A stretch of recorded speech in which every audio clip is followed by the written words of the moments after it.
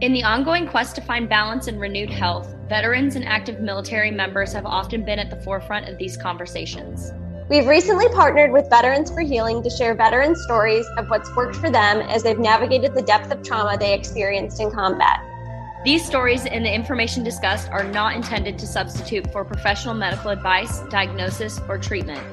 Always seek your trusted physician or other qualified health provider's advice with any questions you may have regarding a medical condition. For more information on today's episode, visit htcpod.com/stories of healing. I joined the United States Air Force when I was 17 years old. I really wasn't sure what I was going to do. Got into a little bit of trouble while I was in high school, and I had some options in front of me. So it was either college, continuing to figure out what I wanted to do career-wise, or it was the military. And I had never thought about the military before. And so went home, had that conversation. My mom was all about it. Get out of here. Do something better with your life. We got you. So parental signature, joined the Air Force at 17, and I shipped off and started my journey with the military. I absolutely loved the military. I think that for me, it provided some structure that helped me, especially as a young man, seeking what it meant to be a man, or to find that structure, around what it looks like to be, put together, and the discipline and all of those aspects that come along from the military. And so I enjoyed that, and I thrived. I was doing really well. And then I had a deployment in 2018 where I went to Saudi Arabia and Qatar, and I had done some light, training, working with some other foreign nationals there. And believe it or not, something I'd never shared on any podcast ever or anywhere ever, I experienced military sexual trauma. And I was 18 years old. And really, this is something that I am actually currently working through with some mental health professionals. And I did not realize how much it had affected my life until I'm 31 now, and realizing how that sort of had played into some of my issues in relationships, and even myself, my own self-love, my own self-worth, my understanding of who I am as a man, all of those things. And so, damn, y'all got it out of me real quick. So it needed to come out. Thank you for trusting us. Yeah, That's absolutely. Not easy. No, and it's tough. And I think that, it's something that I'm still really trying to understand myself. And I know in our community, there are a lot of folks that struggle with this and understanding that. And so I still have a lot of healing to do myself, and understanding and a journey in front of me. But I think that the moral of this is share your stuff, get it out there and maybe do it. I wish I would have done it sooner. I really do. I mean, there's so much freedom in expressing something like that and being able to work through that with professionals and understand it a little better. And so really, I wish I would have spoken up a little sooner, but glad that I am now. What was the catalyst for sharing? Relational issues, to be honest with you. I was I'm just not exactly sure, why I struggled with really even just intimacy. And I know that I hear from vets that also struggle with intimacy, and there's a various amount of reasons why. Some of that's trauma related. I was always it's my PTSD, it's whatever, I'm just don't get close to people, all of that. But in reality, there were some psychological things that may have happened there. I mean, I was young and really didn't quite understand it, and it uncomfortable. That's all you can really say. Yeah, very uncomfortable. Yeah. Did you know of anybody else at the time you could share it with, or did you just fully keep that all to yourself? No, definitely kept it all to myself. It's not something, especially as a man, you don't share that. That doesn't happen to men. Right. So people say. Such a but stigma, right? Yeah. There really is. And to be honest with you, I was in college this last semester, and we had to do this project, and it was around, something that you would put an ad council ad out for. And I did some research, and I found out that and one, don't quote me exactly on this. I forget exactly where the source was, but I'll try to find it. But it said that regardless, it's a high statistic. It said 1 in 6 men are sexually assaulted. Holy shit. And so that's not military. That's not, that's everybody. And that's the people that report it. So what I can't imagine is how many people have not reported either MST or being sexually assaulted. And that is something that they don't necessarily understand, live with, and are like really struggling with, you know, like not even that it's like causing a lot of chaos, but the way that you think and some of the, you know, psychological changes that can happen from that are, you know, they're big, and it's stuff that needs to be talked about. And so, yeah, that was, Did you find that you repressed it like a lot? And so you didn't even recognize that that's what it was? oh, absolutely. I even also feel as though not only did I like repress it, I really felt as though I like overcompensated to be a man because of it. You know what I mean? Like you think that makes you a certain way, so you have to act a different way to be stronger than, or to get over those feelings or whatever. And so that in itself was really interesting. Now that I look back, I obviously here in a spot of being more healed, stepping further away from my trauma, I'm able to look back and be like, oh my God, I get it. Like all of this makes sense. I like am able to like deconstruct some of these things that had happened, and you know, it helps, but still need to work through some of that. So yeah, that's, you know, 18 years old. Great start to the military. But regardless, I still absolutely loved my career. I feel like I found a place for me to take. I had all of this like drive and energy, and I was able to sort of find a place that I knew where to put it and was able to excel and advance. I was able to become a staff sergeant E5 at 20 years old. I was one of like 3 in the Air Force. You know, I'm only tooting my own horn a little bit because, you know, it's, you know, we don't ever talk about this stuff anymore. Right. And I'm proud of my service. I really tried to do the best I could without knowing exactly what the military is or what it would do to me later. You know, like in that you're just like, this is awesome, and I'm traveling and I'm doing all the things. But yeah, so that's 18. Had a couple other TDYs, had gone some places, Hawaii, had gone overseas, Germany, a couple different places. And then I had a deployment to Iraq in 2010, where that was probably the most intense as far as trauma goes. Just my God, it's war. War is racket, and really difficult. I believe we had spoken on another podcast previously about some of my story, and that's in there. But really, my focus heavily became other people after my deployment, because I realized like I was so messed up, and just really trying to wrap my head around things I had seen and the stuff that you're a part of and why were we there and all of these different things. It's a hodgepodge of emotions for sure, but really being able to step away, I you know, with my own struggle after that, I'd gotten out of the military in 2014. So I retrained, got into a new job after my deployment, but just really couldn't do it anymore. The military life was not for me. And really that all changed right there in that 2010 time. I just sort of had enough. So when you're in the military and something traumatic happens, like day of, you know how firefighters or policemen, like if there's a gunfire, they have to see some kind of therapist to like continue. Is there anything like that on base for people?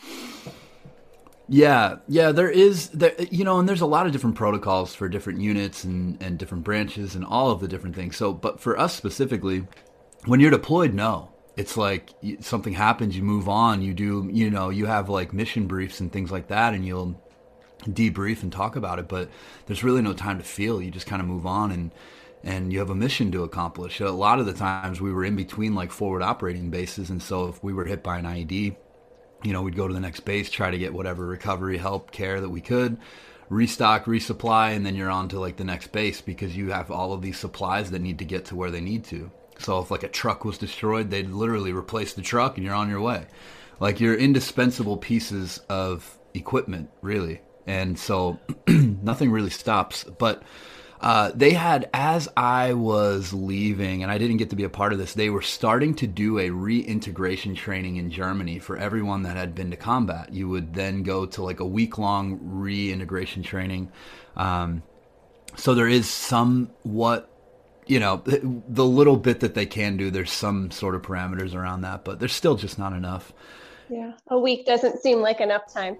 A week doesn't seem like enough time. And then to be honest with you, no one really knows what they're doing and no one knows how to handle this because really every single person interprets trauma completely different. You could watch your buddy die in front of you and be completely different than the guy next to you that also watched his buddy die. So it's really interesting because while there are, certain similarities in trauma, it's completely different as to how it affects someone. And a lot of times you realize that these larger traumas just re-accentuate smaller traumas that have been happening all along. And now I did for years put one label on it, focused on one trauma until I realized that was just like what sent it over the edge to spark all of these other little fires from the traumas that I wasn't addressing, that I wasn't feeling, that I wasn't, taking the time to work through. So yeah.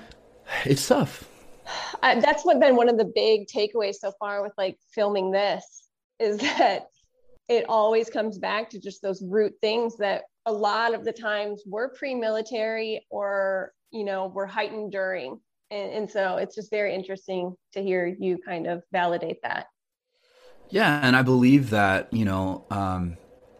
that's why these organizations exist, like Veterans for Healing and Balanced Veterans. Like we are doing the best that we can to try to create some sort of a safety net between what's not happening. Like we all experience it, we see it, yet we're not sure why there's not this like aftercare or reintegration or something to help you with transition. And so, there's a lot of great orgs doing a lot of things, but I really love that, guys like Fabian Henry and Aaron Newsom, like those guys are walking the walk that they talk, and like we put in the work to heal. And learning from each other has just been invaluable. Mm-hmm. We had a counselor on, he's a emotional freedom technique therapist on a month or so ago. And so he was basically saying we're born with a certain amount of, he called them soldiers in our brain. And that's basically our strength to handle things that happen to us in our lives. And with each trauma, a few of our soldiers go fight kind of that war, that trauma that happened. And then another trauma happens and then more soldiers go fight but you only have a certain amount. And so you get to, like you said, the thing that sent you over the edge, and you basically have a breakdown until you can get some of your soldiers back from healing from those traumatic events from your past. Ooh, I like that. You're like the last man standing. Yeah. Yeah, that was one of my favorite kind of metaphors. And I think plant medicines can really help us get those soldiers back. For real. For me anyway. Yeah, no, let's talk about that for you. Sure. Plant medicine was really a catalyst because I think up until you see things different, you're going to sort of spin in whatever you're seeing. And I just had a bunch of mess in front of me. I had a lens of trauma and really was a victim. And it's okay to be a victim. I think that I want vets to hear me say that, like, and all people, really, like, take your time and feel what you feel. And if something traumatic happened to you, allow yourself to feel that. Don't let anyone downplay that and, like, have your moment. But also do not live in victimhood, because you'll just spend years being your own worst enemy, because you're going to constantly be fighting yourself. Because at the end of the day, everyone does want to help. They just need to know how to. And unless you know how you need the help, there's no way to really get it. You can enter all the PTSD programs, you can be sent away, you can do all the things, but until you've really gotten down to the core of who you are, your last man standing, to figure out who you need to bring back in, it can be really chaotic, and you've got to get real with yourself. And I lied to myself, like I didn't talk about other traumas that I had, and I'm good. You're like, one's enough. Yeah. Right. One's good. We can stop there and focus on that. Guilty of that too, my friend. Yeah. But it's so much more, and realizing how those play a role into not only how they affect us, but like our lens then from then on, like everything that you view is through the eyes of like, man, I've been hurt or traumatized or whatever. And, while that's all still true for me, I chose to clear that lens and look at it through a level of gratitude. Like, I'm just glad I'm alive. I'm grateful to be able to sit down and have these conversations. While I had a terrible day today, I am like, it's such a beautiful thing and an honor to be on this, to share my story, to potentially, hopefully help someone that's listening that, they have hope. There's definitely hope. I'll tell you that. I've met a lot of folks and there's a lot of hope. You just got to be able to see it. Yeah. Did the gratitude come after the healing and help, or did the healing come after you started focusing more on the gratitude? Well, that's a good question. I believe that I have not stopped healing since I've left, and I think that healing is really potentially a lifelong journey for some of us. And I chose to change my perspective to reflect gratitude. Not early on enough, that's for sure. I went through hell, like, trying to figure it out, like, I'm owed this. You guys need to help me. The military fucked me up. That is true. I mean, you are owed it is because you served. Yes, it is. But when we get too stuck on that, which it's all true, like, we do deserve that help, and I deserve the help that I get from the VA. You need the options. You deserve options, exactly. Yeah.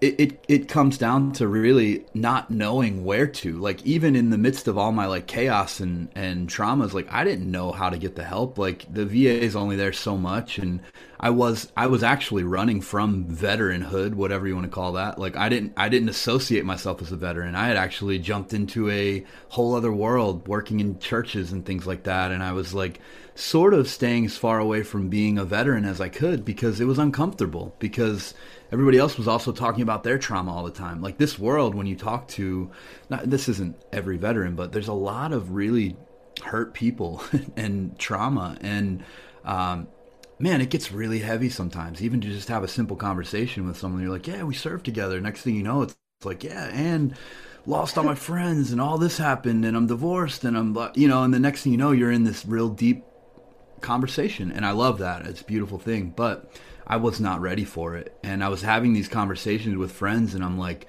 being even more traumatized. I'm like, I'm miserable and I'm spinning and it wasn't good. And so, did it trigger in you the things that you needed to heal within yourself, hearing these stories? Yeah, absolutely.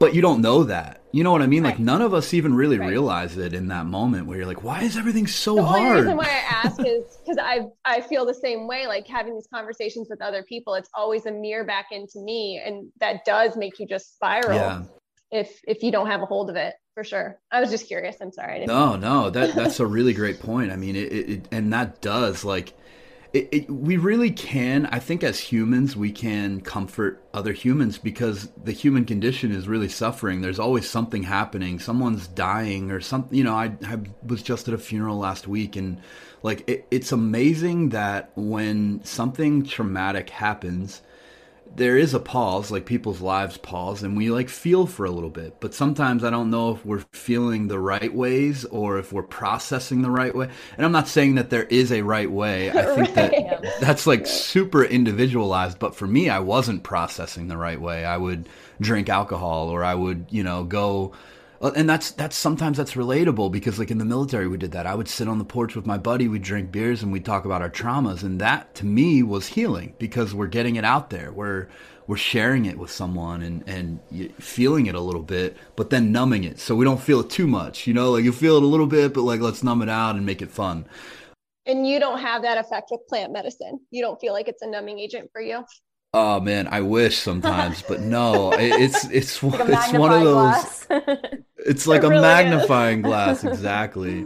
Yeah, that's a great way to put it. It really does, and it's not even that it magnifies. It's just like you're not gonna run from it. It's not like an escape. If anything, you may feel it more, but it's not as like intense. It's there, you realize it, and I think that I'm able to really sit with myself with compassion. And when we say plant. It's a very delicate dance. It's a balance. Mm-hmm. Yeah. And when we talk plant medicines, I mean, there are just so many out there to even, utilize. And I think for me, cannabis was a huge, huge tool to help me, at least my daily driver. It helps with pain and it helps with all of the other things that come along with some of those traumas, and allowed me to process my thoughts and emotions a little bit better. Yeah.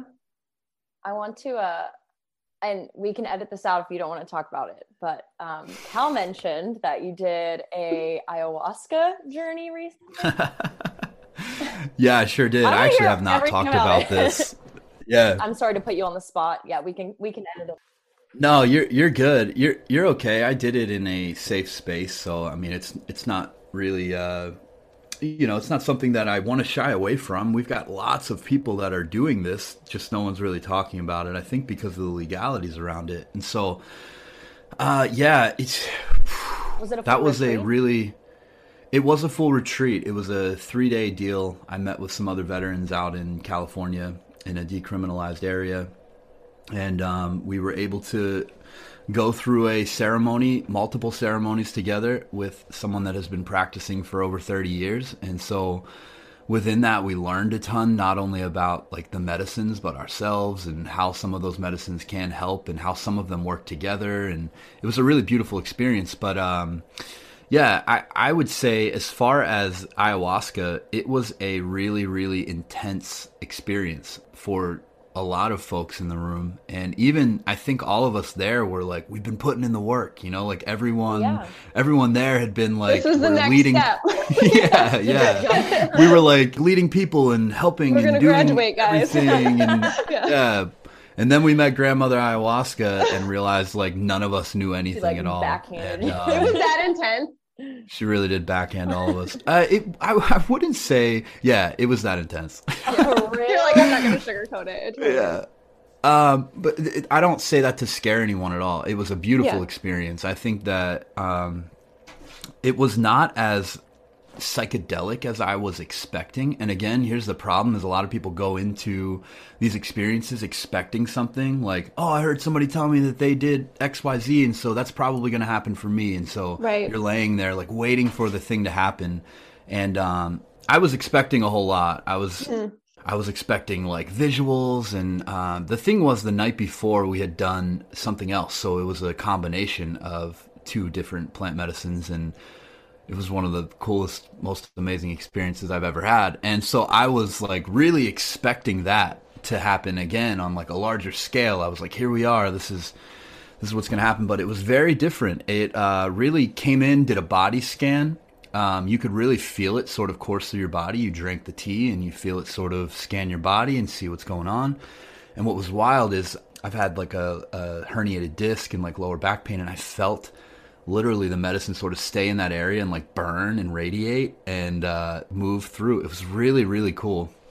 But yeah, and then after that, you'll sort of feel it all come to the center of your chest, and things got really, really warm. And then I started to feel sick to my stomach, and then you purge. And so I purged, I threw up just a little bit, and from there it was like absolute bliss. I have never felt so weightless, so like empty in a long time. And I feel as though there's just like wisdom downloads happening from Grandmother Aya that you really can't even explain. And seeing yourself and being able to comfort yourself through some of those, like, again, back to like childhood times. I think we all, regardless of how good your childhood was, there's always things that happen that allow you to see things the way you do now. And so, not that everybody needs to deconstruct everything they've ever learned, Right. but it may be a good idea to look at some of the things you learned and how they're not serving you anymore. That goes back into what you were saying earlier about you don't want to stay in the victim, because that will keep you in that spot.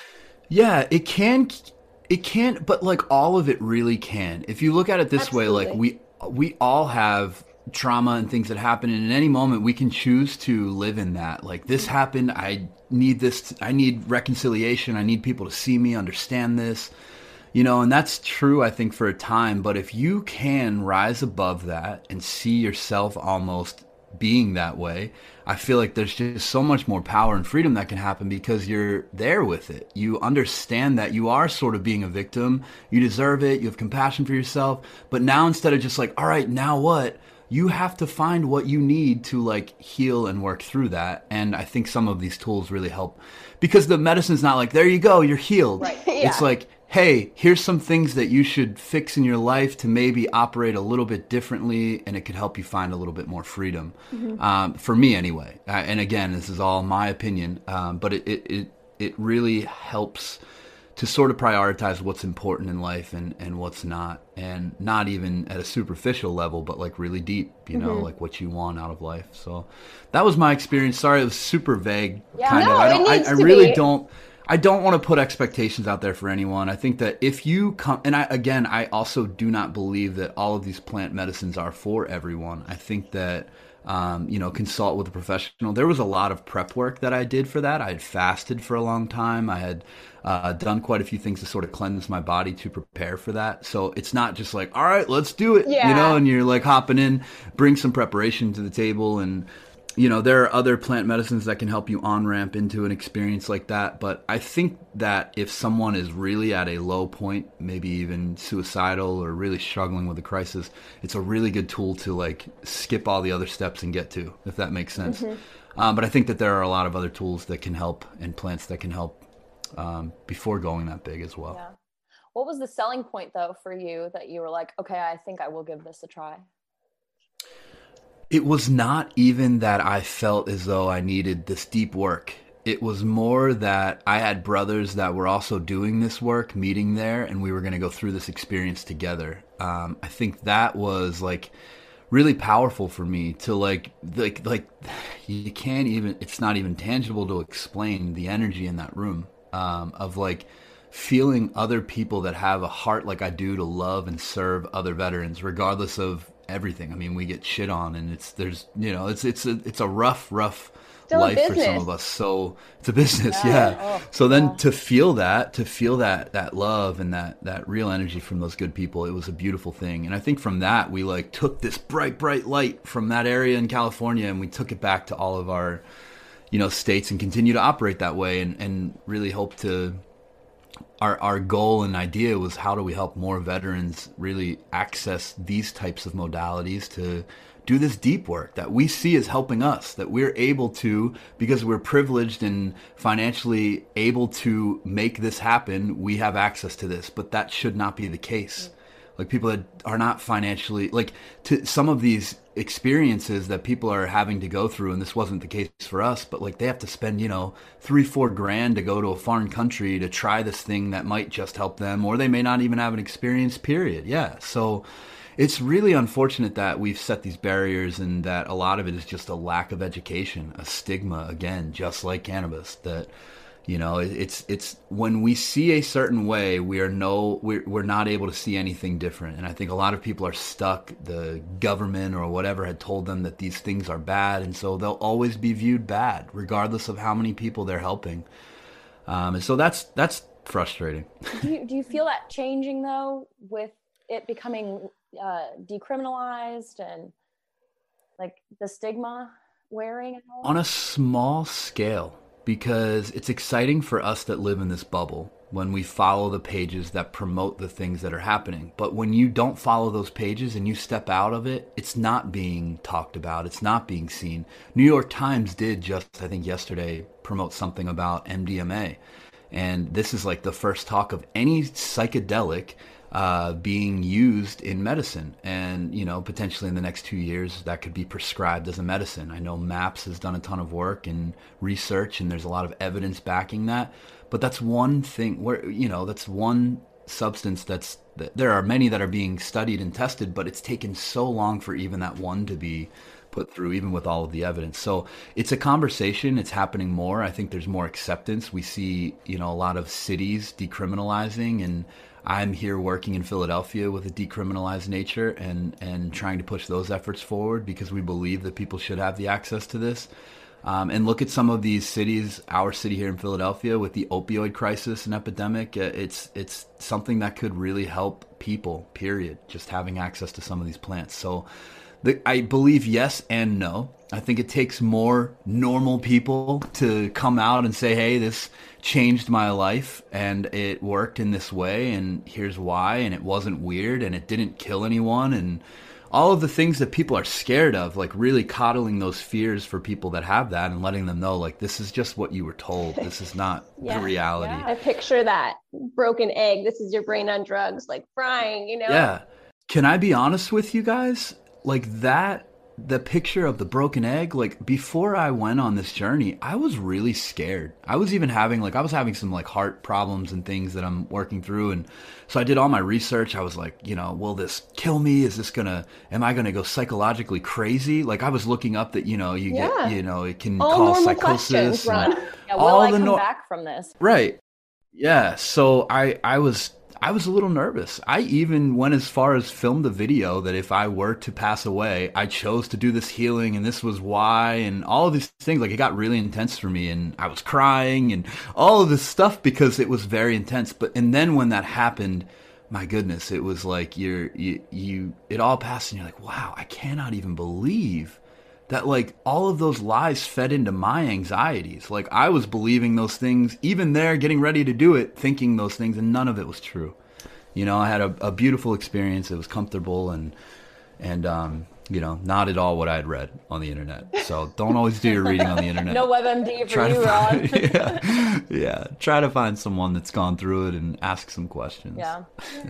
But even and then, again, it's different so for everyone. Personal. Yeah. So it's like, until you experience it, you're just not going to know. You will have those expectations, I think. Yeah. And you won't know until you're in that spot, and it's up to you to figure out how you want to, you know, treat yourself. And like you said, and what we continue to say and echo is that we need options, and we need to talk about those options and let people decide for themselves, for sure. Yes. For sure. Yes. Options. Leading up to today, I went on the new website and I started looking, and I'm not going to lie, Ron, I got a little emotional because I was surprised, but I think back to when I met you a few years ago and when this thing was getting started, and to see what it's becoming and what it's already become. Like, I get goosebumps just thinking about it, because I'm so excited for you. You have gone from Thank you. just balanced veterans and trying to find your own balance within this to really affecting change on a massive, massive level that you're too humble to even recognize it. But as your friend, I'm going to sit here and shout your praises till I can't anymore. It is so cool to see what you're doing. Can you talk a little bit about the changes that you've made since, you know, you started this a few years ago? Yeah, definitely. And thank you so much for saying that. It really, again, it's an honor to be having the conversation with you again. And I love that it's called Have the Conversation, because it's literally like what we're doing. We're having the conversation on the nose. Yeah, you know me. It's got to make sense. You know what's really great about it, though? Like, I've said it before, and I think about it, and I'm like, there's nothing better. You're literally having a conversation. Like, I think about it, and I think of you guys. So thank you. Thank you for the kind words. It has been, oh my God, it has been a long few years. It really has. A lot of, for you guys as well. I've also, to echo, watched you guys evolve, and it's just been really cool and beautiful to see. And I think that's what's neat, is still a few years later, we are connected and continuing to work together even more, because we see the good in each other, and us not just like being all words, it's all action.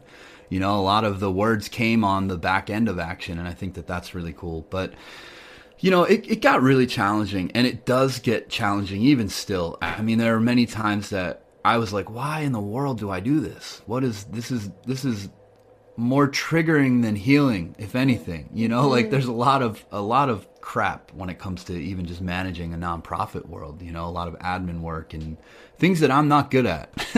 And so there was a lot of the uphill, and then you've got other organizations doing things, or organizations that say they're organizations that are just Facebook groups that aren't actually organizations, that are peeing in your Cheerios, and you're trying to like play the game and just try to help people. Yeah, that's really it.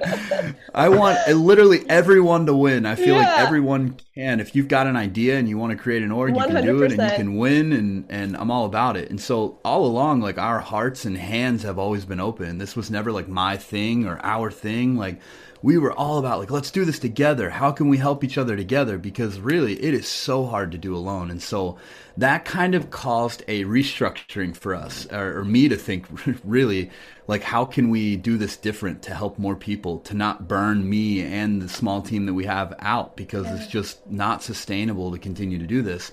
And so early on, we had been talking to an organization called Operation 1620 out of Chicago, Illinois. And Caleb Masoner is their executive director. He and I, my goodness, I think we're like brothers in another lifetime. Like, we both like played guitar on our worship teams. Like, we have so many similarities. It's really odd. But at the same time, like, we are so different. Like, I am like this visionary dreamer. Let's do this, creative. And he's like very strict business analytics. He's a senior business analyst. Does he drive you crazy?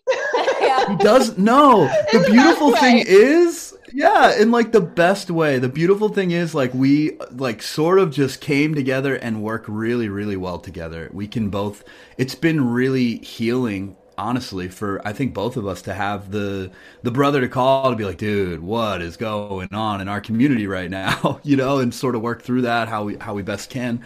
And so that's been really cool. But with that, obviously brought a whole unique set of changes for us. We're working with a lawyer and a financial team and trying to figure out all of that stuff so that it's actually legitimate on the back end, and we didn't just bring two orgs together. There's purpose in all of that. So a lot of that stuff is still shaking out. But what that did was bring us a more of a team. It brought more of a structure. We're figuring out, we did a lot of the same programs, and so we figured out how to sort of bring that together to help more people. But what we did was we called it the Balanced Veterans Network and broke it into four main areas, similar to Veterans for Healing's pillar system. But we focus on Operation 1620, which is cannabis. We're not changing that. This is a cannabis rifle, trademarked. We love it. They're so cool. I know. I keep staring at it. I am a huge fan of the Canna rifle. And so that really, anything that we do with cannabis, we're calling Operation 1620. So our medical marijuana certifications, all of our education, a lot of the states that veterans are in, there is home cultivation that's legal. So we're bringing education around how to do that. Even though I can in my state, it's super sad. And it's hard to go film and not be able to do. So the laws need to change around that. We're focusing on mental wellness. So we've got a whole community. You see our website, but on the back end, when you actually join the community, there's a private, secure community back there where veterans and their families can have conversations that they may not be able to have in other areas, and without the repercussions of wondering where that's going. We're on our own private network. Yeah. Not a Facebook group. Yeah, it's on our own private network. So all of that stuff is in some shed in California, locked away and secured. And so that made us feel good. Another part of what we're doing is movement. And we're doing weekly wellness classes. So we've got a lot of health practitioners and folks that have volunteered their time to help us to educate around movement. I think that movement is a vital part of my healing, and figuring out the best way to do that, whether it's yoga, hiking, fitness class, whatever, but incorporating movement into the life is key. And then Project Triangle, which is all things entheogen, so all other sacred plant medicines, educating around things like mushrooms and ayahuasca and all of the different things that can be used in plants that aren't traditionally talked about, but we know folks are using, and we want to bring some education around that. So it's just a safe space. But yeah, really that's the gist of it all. We went from doing one specific thing and sort of made it a little bit bigger, but brought other folks in to help, and really creating a safe space for these conversations to happen and for really true healing to happen. And it's just another example of how, like the pillars we talked about for Fabian's company, it works. It's not just something that a few people have tried and it's a little taboo. Like it is a method that's worked for thousands and thousands of vets. And I don't think you can just limit it to vets too. I mean, everyone needs to get outside. Everybody needs some kind of therapy. And I think just to spread awareness like that is just, it's so key. That's what people need right now.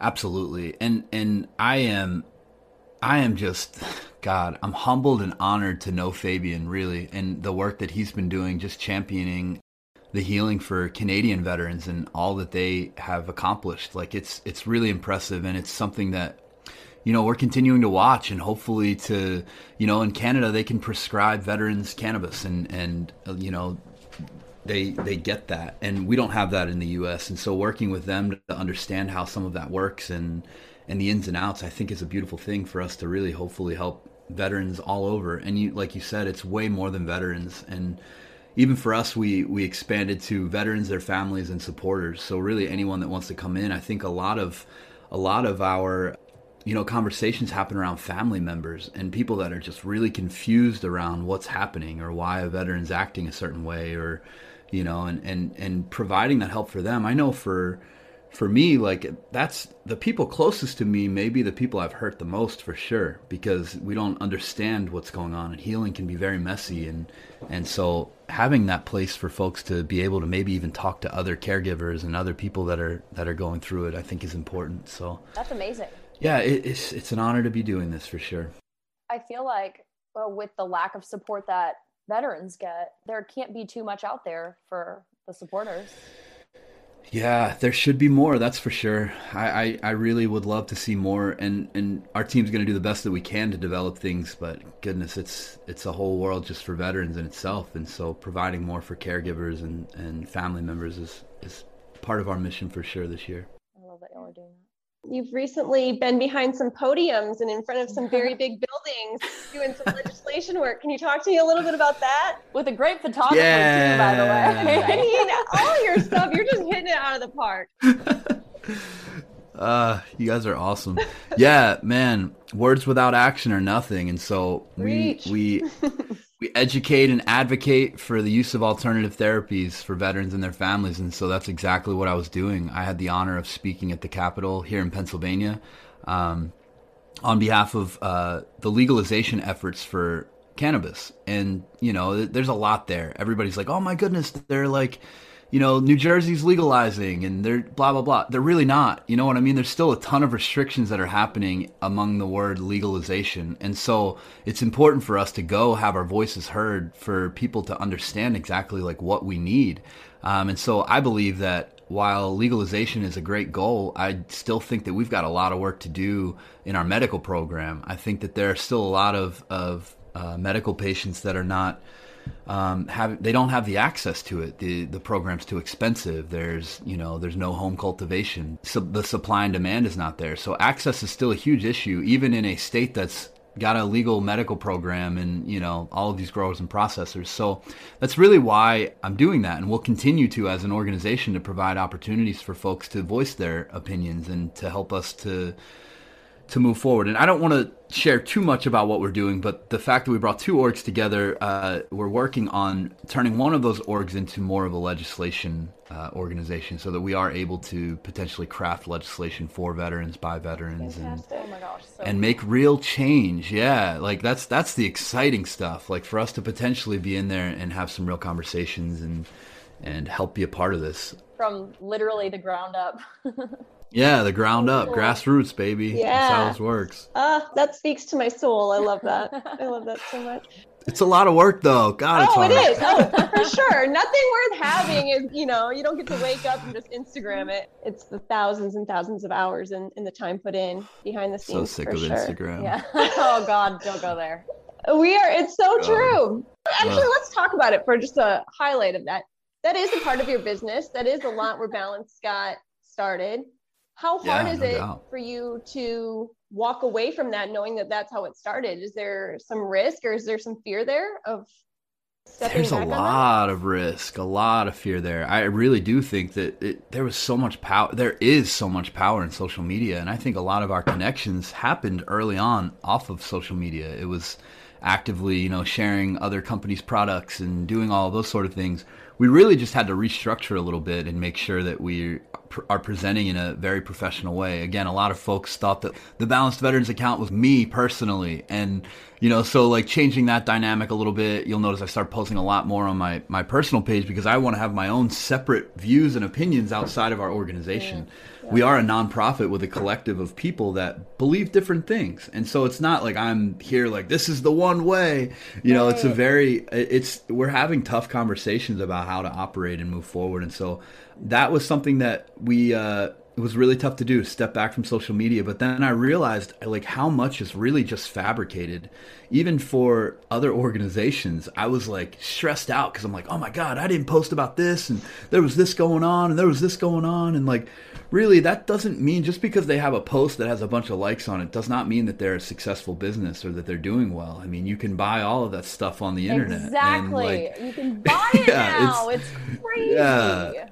That's like where we refuse to even like play. We're like, we will walk away and we will just continue to do this for fun, if that's the case. You can get lost in it, and I can imagine. Well, that's the unfortunate part, is you have to pay to play with these social media giants. Like, if you don't pay to play, your stuff does not get seen, So like for us, that was also, we were starting to run like some ads on like Facebook, which also owns Instagram, and trying to get some of that stuff up and viewed. And Operation 1620 was completely banned. They had all of their advertising banned completely for providing education around cannabis for veterans. It blows my mind. We sent them, I have messages after message with Facebook about us saying, hey, we're an educational nonprofit. We've got veterans committing suicide. This is an alternative therapy that could help. Like, please allow us to advertise. And they blocked that. So that was sort of part of us creating our own private network to be able to say whatever the fuck we need to say. Excuse my language. But like, I just cannot believe that there are people that are like, you know, stifling what people can talk about. That's scary, scary territory to be in. And so, social media, while it's, I believe, still a necessary evil, you know, it's something that we've moved away from quite a bit. And when those folks that sort of die off that don't have the regular engagement, that weren't really supporting in the first place, they were just sort of liking your pictures, and it was the same people. Like, you really see who your like day oneers, your true supporters are when you step off of that, and see who's still got your back when you're out there grassroots doing the work. And that was the thing, like all along, just because we had Instagram posts, there's so much that goes on behind the scenes that like we can't even keep up with. It overwhelmed me to a point of like mental exhaustion. Like, I don't even want to post. Yeah. So that's why we take August off. I know. Yeah. Seriously, that's why we take August and December off, because we're just like, we have to know that there's an end to this. Mm-hmm. Yeah. You know? It cannot be indefinite. See, that's a good way to put it. There's got to be an end to it, because for me, I don't ever see the end. You know, like in that, I think it's so overwhelming, because then some days you're like, oh, this is awesome, I want to do it. And then other days you're like, will this ever end? The limit does not exist. You know, what's the goal here? You know, like, is the goal followers or likes? Like, none of that is the case. Right. It's really genuinely for us to get our business to grow. Yeah. So. Yeah. It really, and then that becomes that psychological, you know, the social dilemma, Netflix documentary, whatever, that whole psychological game that social media becomes, you know, it's tough to step out of, really. You can get stuck. Well, because it's hard too, the likes and the following, it can represent a huge company doing great things and a huge following. Absolutely. But it doesn't always. And so you said it's fabricated, and it seems to be more. And it got us in front of a lot of veterans that are stuck at home. Like, social media is a powerful tool, and a lot of veterans that are struggling or stuck in the trauma, they isolate and really but they're still on social media.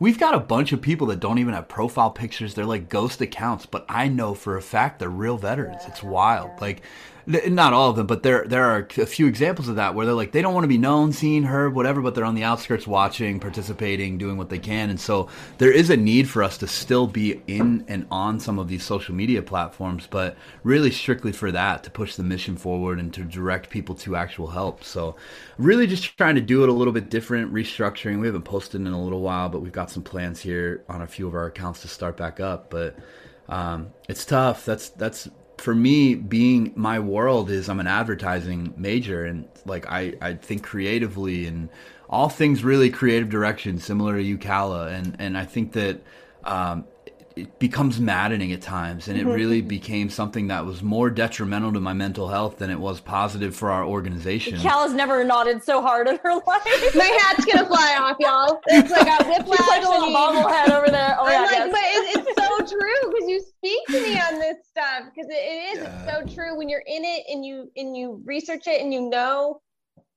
and you're in the trenches and you know how to facilitate it to make it work. But when it doesn't like resonate with your soul and your work, it's such a they intersect, and when you're in the middle of that, it is really hard to figure your way out of what you want to do next. And I mean that, like, it stifles you to the point where you can't do much. You're really sort of informing your next step off of what other people are doing. It's a battle of authenticity for sure. Yeah. And like, I was like, what do I want to do? What is our team really doing right now that matters? So it's good. I think that it's good to shake it up, and it's your punk rock roots, man. But I also love social media, you know, like I got a thing. I have like this romantic relationship with Instagram stories. I don't know what it is. Like, it's like my digital journal. I love to story. I love to, like, I don't know. And half the time, like, people are like, why don't you respond to me? I'm like, I'm not even looking at messages, man. I'm like doing my thing. I'm not even, like it's there for me, and so I enjoy That's it. So the it's way to like do a it then. love-hate relationship. Because it's serving you, you know? Yeah, it is. When it doesn't serve me anymore, I'll throw my phone out the window. Yeah. And then be like, oh shit, why did I do that? And then go grab it. Yeah, and then I'll freak out and I'll go find it, and social media. I'm addicted. I'm totally addicted to social media. I get it. I admit it. I'm here for it. That's how it's engineered, though. Like, we wouldn't use it constantly every day otherwise. It's, Right. They know how to get to us. But it kind of goes back to like what you were saying when we first got on here. It's like you have to share your story. You have to share who you are, because that can affect change. You may never even know who it affects, honestly. And I think that's the case for a lot of it in social media. The people that you're actually touching, you probably don't even know. Yeah, for sure.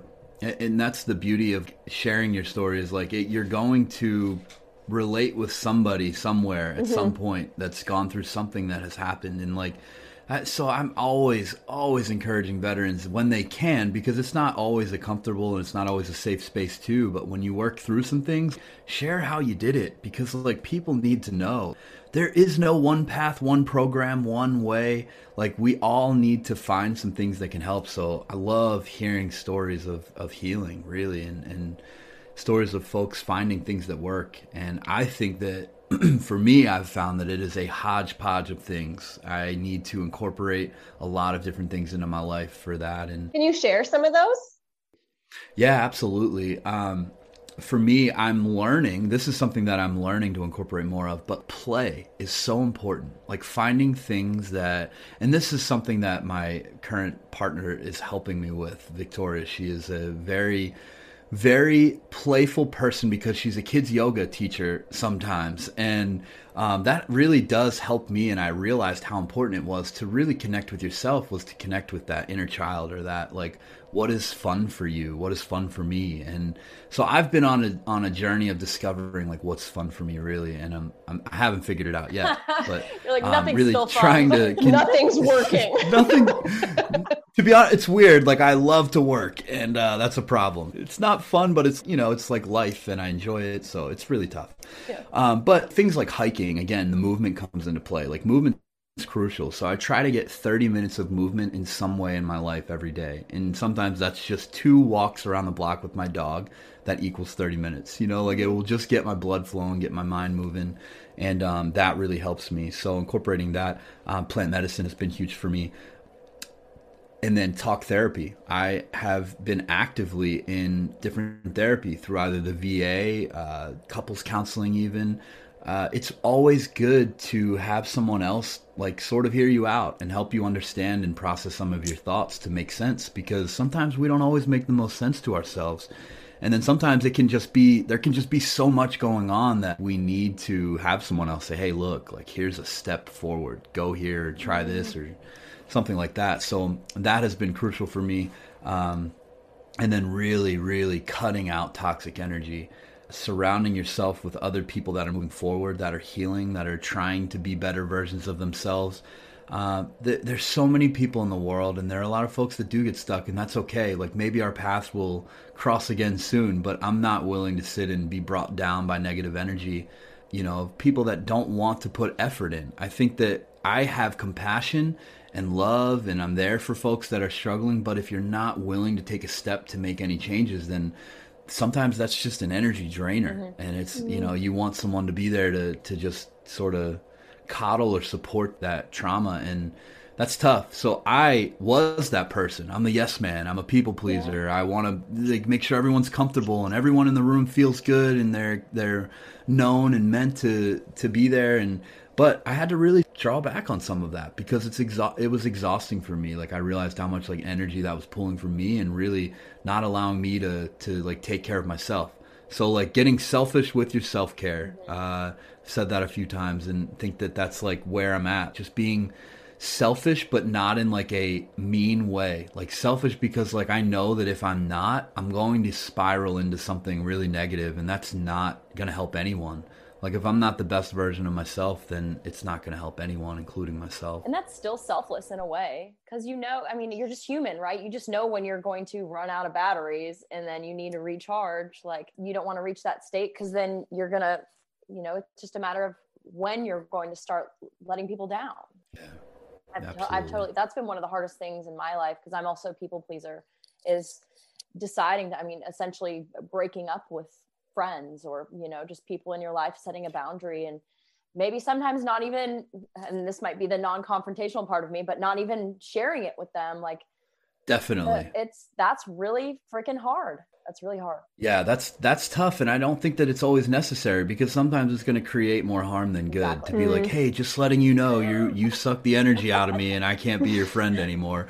Like I really do. I've noticed that a lot of these things, they happen without me even trying, like once you're like vibrating on that level and you're thinking that way. Yeah. Like when you want better for yourself, better comes. Just and dissolves. I think that like people, it dissolves away. And I've had folks that I'm like, I don't even get why we don't talk anymore.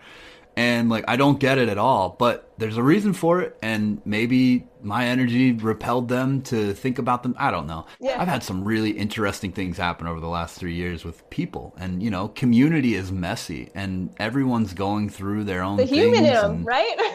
Yeah. It's not just veteran stuff and things like that. It's relationships and finances and life. And, it's really messy, man. People are trying to figure this out and no one really has it figured out. No. So we're all just learning from each other.